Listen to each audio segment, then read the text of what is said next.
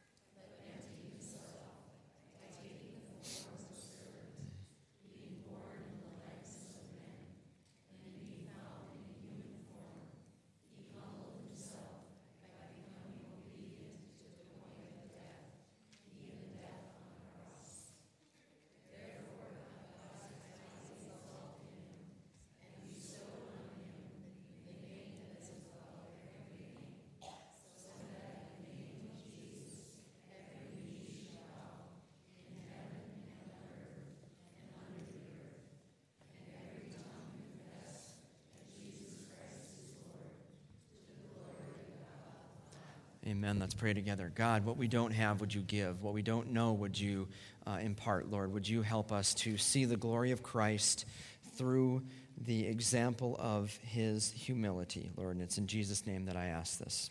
Amen. Well, I love Christmas time. It's actually my second favorite holiday next to Thanksgiving. That's another story for another time. But there's just something about Christmas. And it's not just the day. It's the season. I don't know if it's the lights. I don't know if it's the decorations. I don't know if it's the excitement on my kids' faces. I don't know if it's the school programs. I don't know if it's the church programs. Whatever it is, it's just a special time of year. But if I were honest with you, I would have to say that my favorite part of Christmas is the music. And I would be lying to you if I said I didn't every so often in March, April, or maybe even August sneak a Christmas album once or twice on my playlist. I just absolutely love Christmas music. I must drive my wife crazy because I insist on Cool 108 being in the car wherever we go during the Christmas season because I just love Christmas music. I probably drive Denise and Karen in the office crazy with my obsession with Mariah Carey's All I Want for Christmas Is You. It is just a fantastically written song. Christmas music, there's just something about it. And though there are some really fun, really catchy, really well-written secular Christmas songs, the best songs of the year are those that present and display and glorify the Lord Jesus Christ.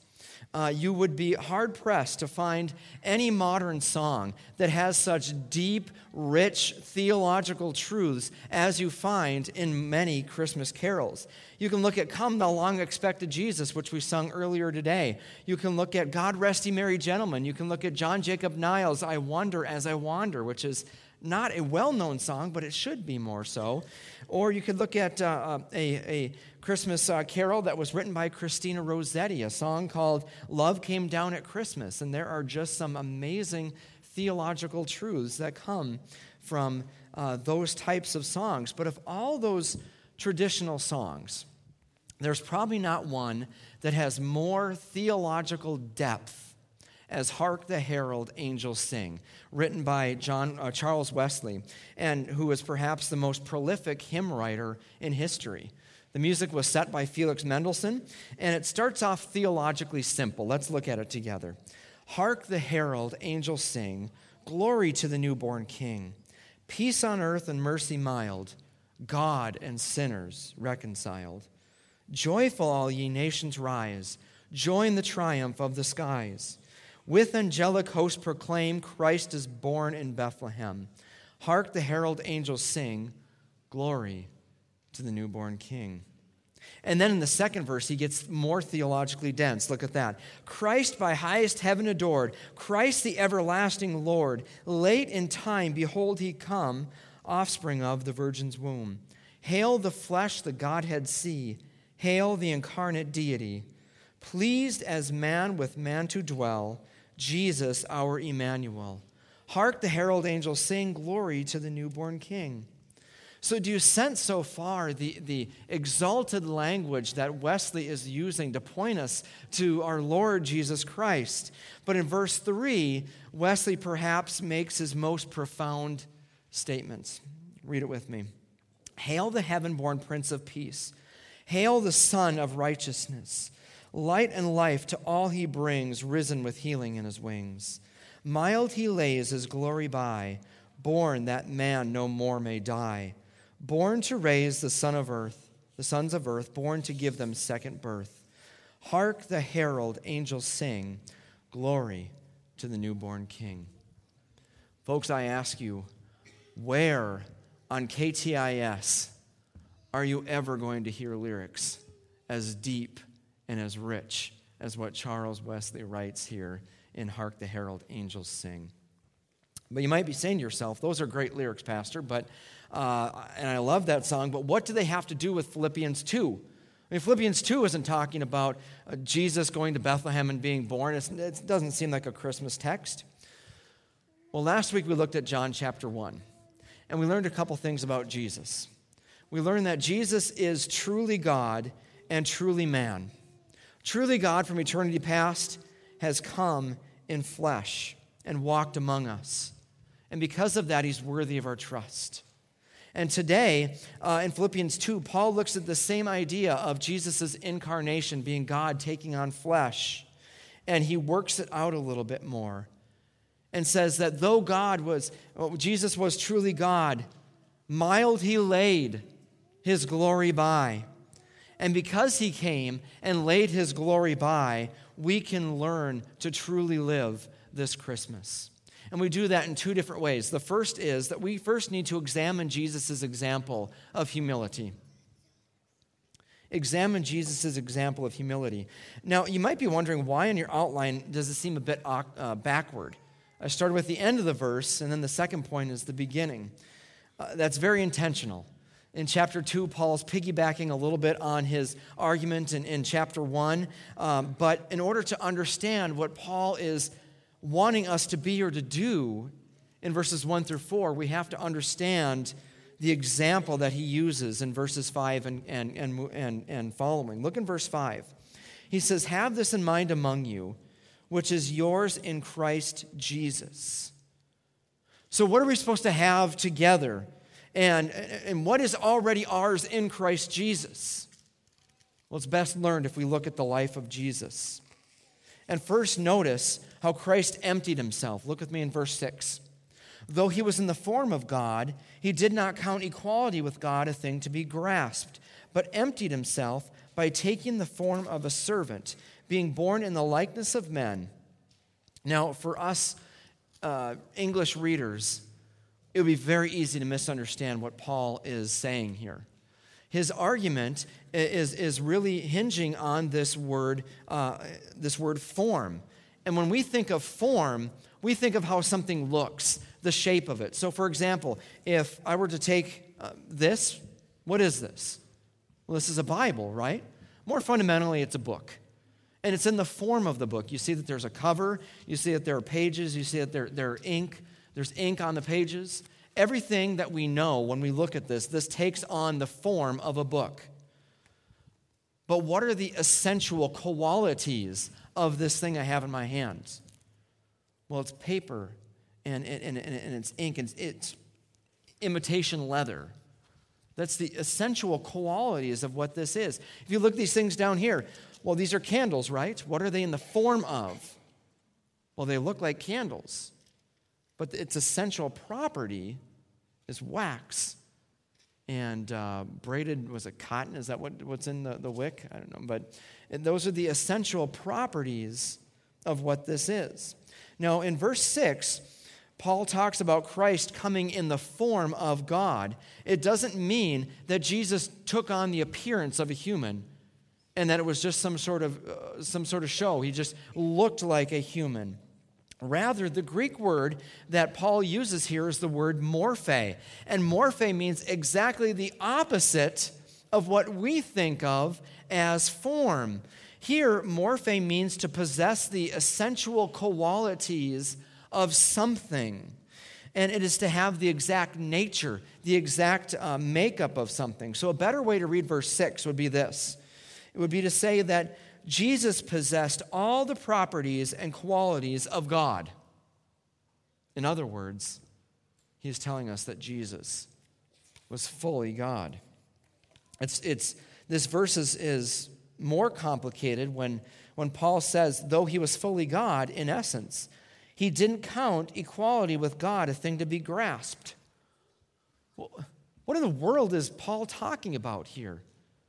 Is he saying that Jesus, he had deity that he could take hold of if he wanted to and make it his, but he decided not to take that upon himself? He couldn't be saying that because he just got done saying that Jesus was fully God in who he was. So this is one of the trickiest verses in the New Testament to get our hands around. And it's hotly debated, but what it seems to point to is that though Jesus possessed full deity, he did not take advantage of it for personal gain. You think about the temptation narrative of Matthew chapter 3, when Jesus went out into the wilderness and the serpent, Satan, met him out in the wilderness, and Jesus is hungry. He hadn't eaten in 40 days. And what does he say to Jesus? Well, you see that rock over there? Well, if you're hungry and if you are the Son of God, why don't you make that into a loaf of bread and feed yourself? And Jesus says, I'm not falling for that trick. Why?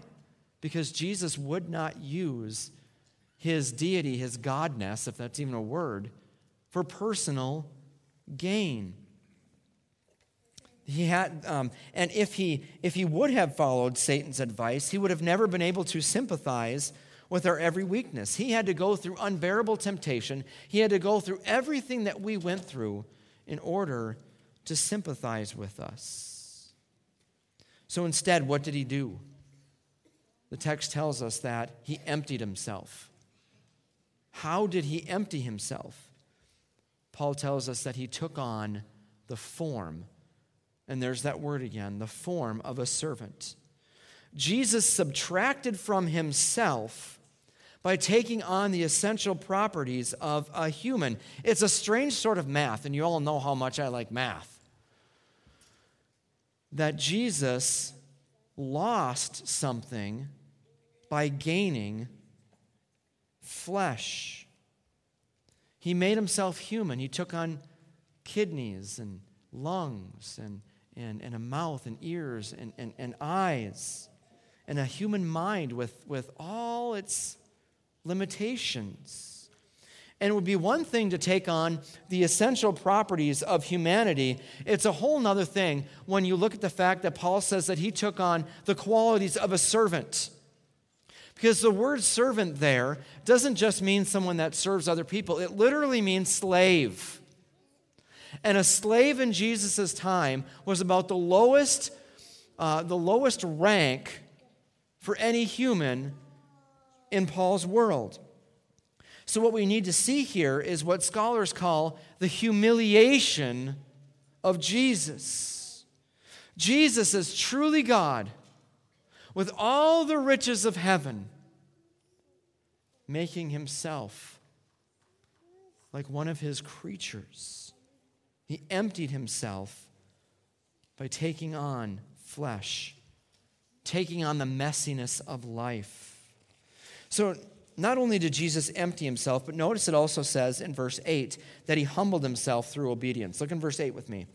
And being found in human form, there it is again, he humbled himself by becoming obedient to the point of death, even death on a cross. By definition, obedience is usually, in most circumstances, giving over something that you want to follow something else. Obedience to the law means that you need to give up your desire to go 15 miles over the speed limit to get where you want to go. Obedience to your parents, kids, means giving up not even a little, but giving up what you want in order to follow the commands of what your parents give you. And I don't think that it's American rugged individualism that makes us cringe when we think of obedience. I think it's just our sinful flesh. Our sinful desire does not like to give ourselves over to the authority of someone else, because obedience means that you and I are not number one.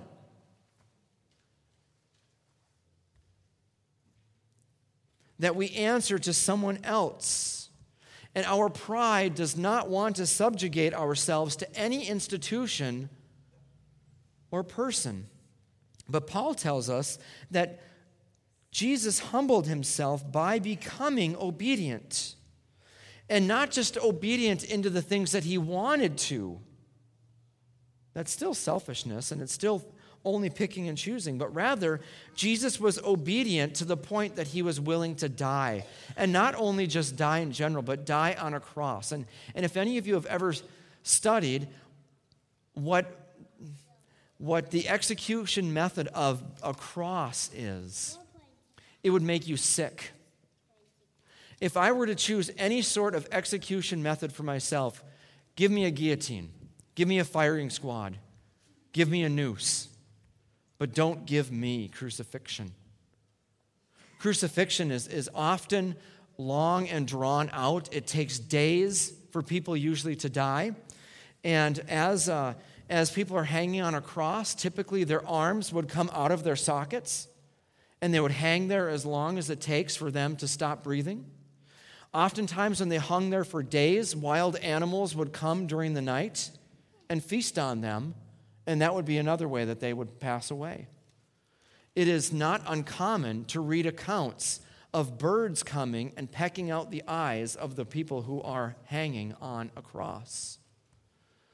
Eventually, if those things don't kill you, the suffocation from hanging down and not being able to pull yourself up again to take a breath will do you in.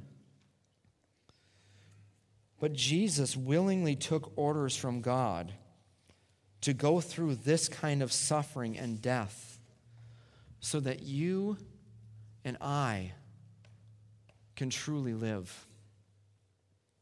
It is through trust in his obedience, through his service, his life, his death, and his resurrection by which we are made whole. And it was because of him emptying himself and his obedience that we see the ultimate example of humility and service to us.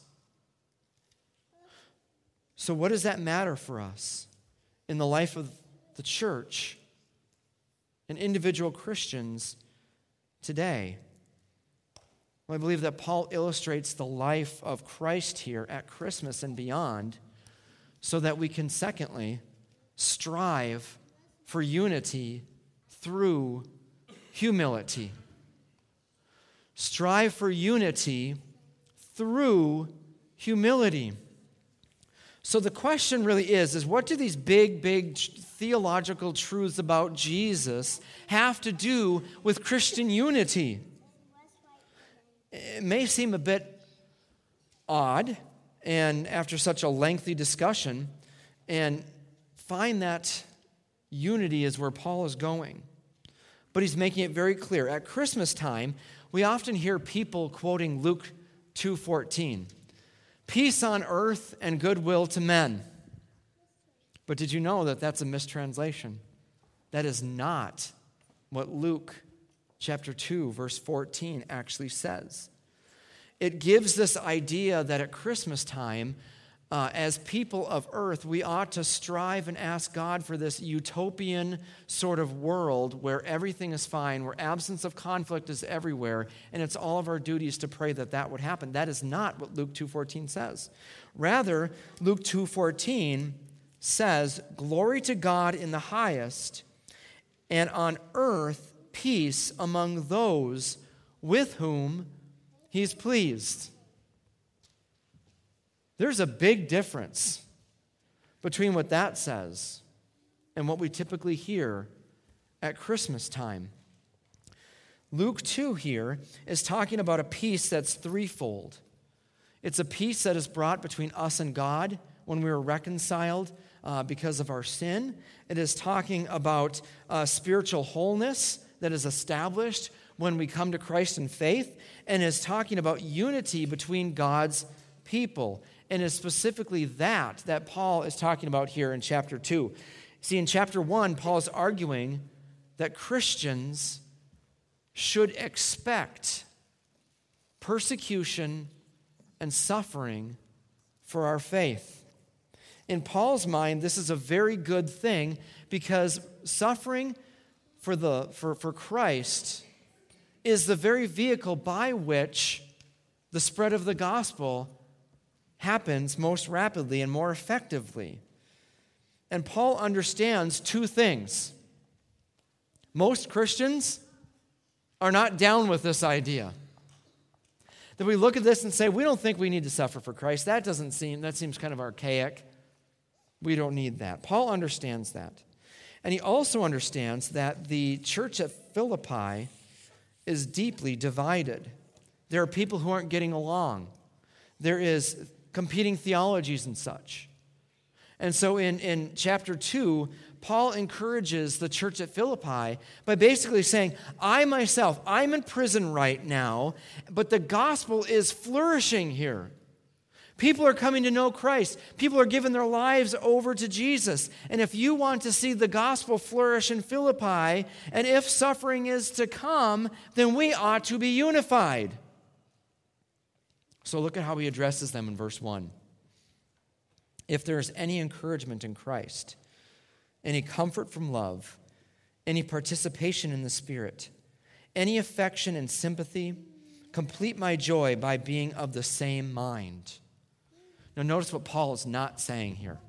Paul is not saying that the church at Philippi needs to think exactly like Paul. Unity is never conformity. Unity is not conformity. But he is saying here that they need to be united in heart. Notice how he says that they are to have the same mind in verse 2. Having the same love, being in full accord and of one mind. That is, when they're loving God and when they are loving others, they are unified in heart and mind. So how then do we practice this in the church?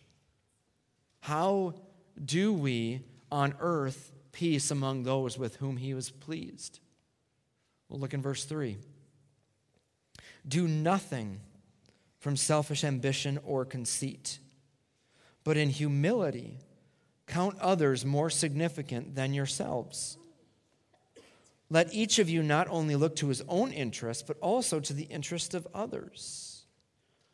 You know, we just finished a few weeks ago going through the book of Ruth, and in the latter part of that book, this was the same truth that we saw before, that we ought to live beyond ourselves.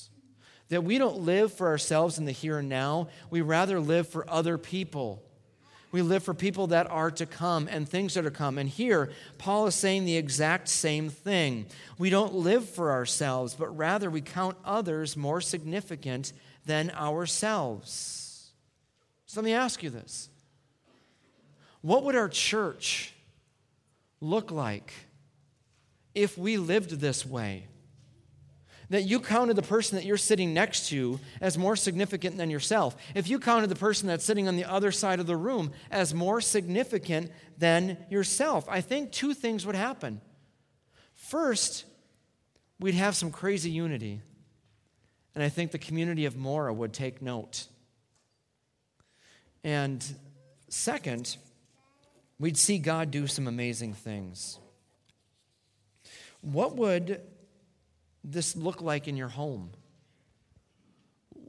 What would this look like in your workplace if you counted others more significant than yourselves? What would this look like in a couple weeks when you have to have those awkward parties with the family that you don't see very often and sometimes have a tough time getting through? What would it look like in our community if we valued other people more significantly than ourselves? Well, I need to sit down here, but let me leave you with this. God wants us to be unified, and the only way for us to do that is to become humble. Is to humble ourselves. It is to become like Christ, who did not look to his own interest, but counted you and I more significant than himself. Get that. Christ, who was God himself, counted you more significant than himself. He came as God incarnate, not to be served, but to serve. So at Christmas, there is no better gift than we can give to our church than the gift of looking beyond ourselves. In your home, there's no greater gift that you can give to your kids. There's no greater gift that you can give to your parents. There's no greater gift that you can give to your spouse or your friends or whatever it is than pouring yourself out completely in service to them. For it is when we display the example of Christ's humility and the pouring out of himself that we can begin to truly build bridges that lead to the gospel going forth. You know, I absolutely love Christmas time, and I do not count Andy Williams as a liar when he said that this is the most wonderful time of the year. He was absolutely right when he sang that. And there are many wonderful things about this time of year, the decorations, the parties, the cookies, man, I'm telling you what, and the spirit that's in the air, the lights. Cool 108, love it. The music that exalts Christ. But the most wonderful time of the year forces us to look upon the baby who was mild and laid his glory by. He came not to be served, but to serve, not to look to his own interests, but to the interests of us helpless sinners, people like you and me. And in response to his living, in response to his dying, in response to his resurrection, we then go to serve others and point them to the glory of Christ. How can you this Christmas take up the torch of the gospel by no longer living for selfish ambition, but counting others more significant than yourself and pointing them to the glory of Christ? Let's pray together. Heavenly Father, this is a tough text, not only to just get our minds around and to understand what it is that Paul is talking about, but quite frankly, Father, this is a tough text to live out. Because from the time that we're born to where we are now, Lord, we just have this inclination to live for number one. And so, Father, help us this Christmas to follow the call of our King, to lose ourselves, to follow him, count others as more significant. And it's in Jesus' name that I ask this. Amen. Would you stand with us as we sing of the glories of Christ?